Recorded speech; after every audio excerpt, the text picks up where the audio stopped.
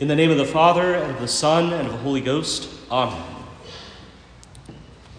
Dear faithful, St. Paul, in today's epistle, praises the Thessalonians for their very fervent response to his preaching, the fact that they had, in a relatively short space of time, become very devout, when up until recently, they had been worshiping idols. Have you ever wondered, why does it seem that there is such an immense gulf between us and the Catholics of the early church? How is it that so many of them practiced a charity towards God and towards neighbor so excessive as to embarrass the likes of us? They were so ready to lay down their lives because of their hopeful expectation of the life to come, that we, who tremble every time the airplane hits a bit of turbulence, seem to have no understanding of their frame of mind. The Greek word for martyr signifies a witness who testifies to a fact of which he has knowledge based on his own observation. And it is in this sense that the term first appears in Christian literature. The apostles were witnesses of all they had observed in the public life of Christ, as well as all they had learned from his teaching in Jerusalem, in all Judea, in Samaria, and even to the uttermost part of the earth, says the Acts of the Apostles. St. Peter, in his address to the apostles and disciples relative to the election of a successor of Judas, employs the term with this meaning.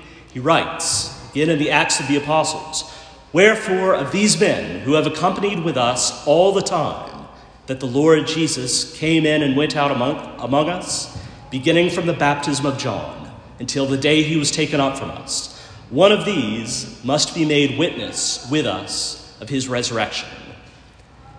Thus, St. Stephen was a witness who early in the history of the Catholic Church sealed his testimony with his blood in being the first martyr. The apostles were constantly faced with the gravest of dangers to their lives until eventually all except St. John suffered death for preaching the resurrection of Christ, which they had witnessed with their own eyes. Thus, within the lifetime of the apostles, the term martyr came to be used in the sense of a witness who at any time might be called upon to deny what he testified to under penalty of death if he refused. A martyr or witness of Christ is thus a person who, though he has never seen nor heard the divine founder of the church, is yet so firmly convinced of the truths of the Catholic religion that he gladly suffers death rather than deny it. St. John, at the end of the first century, employs the word with this meaning.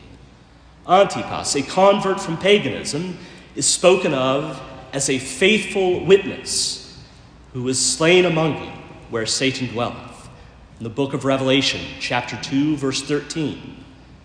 Further on, this same apostle speaks of the souls of them that were slain for the word of God and for the testimony which they held. Most often, the first part of a martyr's ordeal was his arrest by an officer of the law.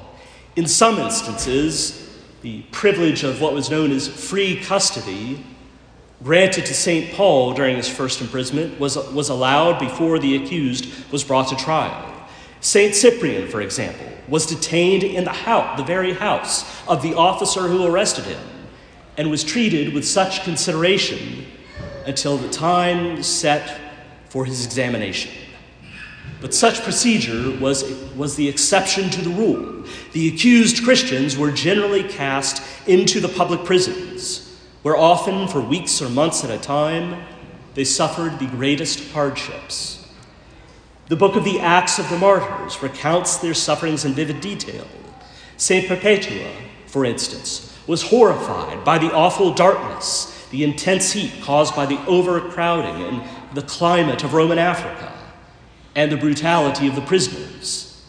Other confessors allude to the various miseries of prison life as being beyond their powers of description.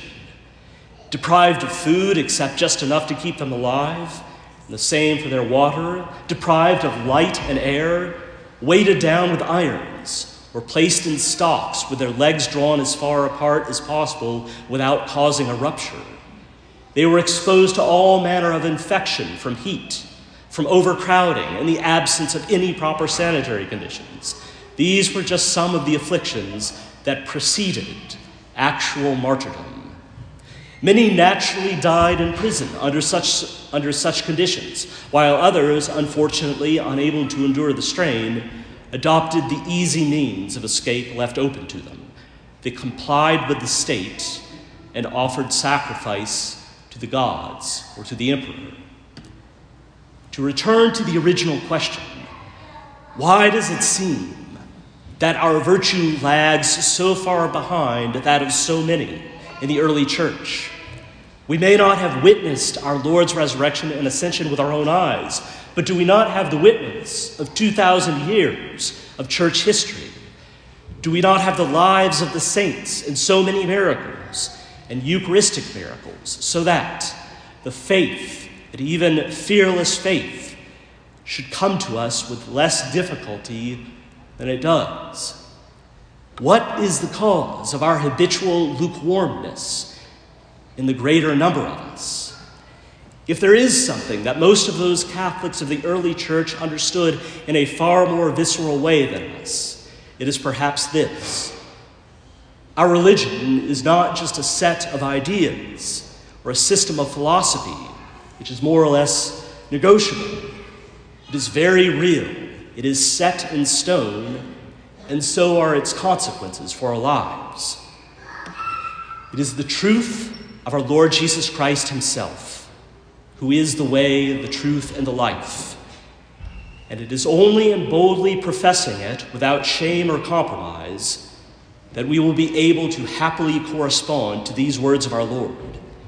Everyone, therefore, that shall confess me before men, I will also confess him before my Father who is in heaven. In the name of the Father, and of the Son, and of the Holy Ghost, amen.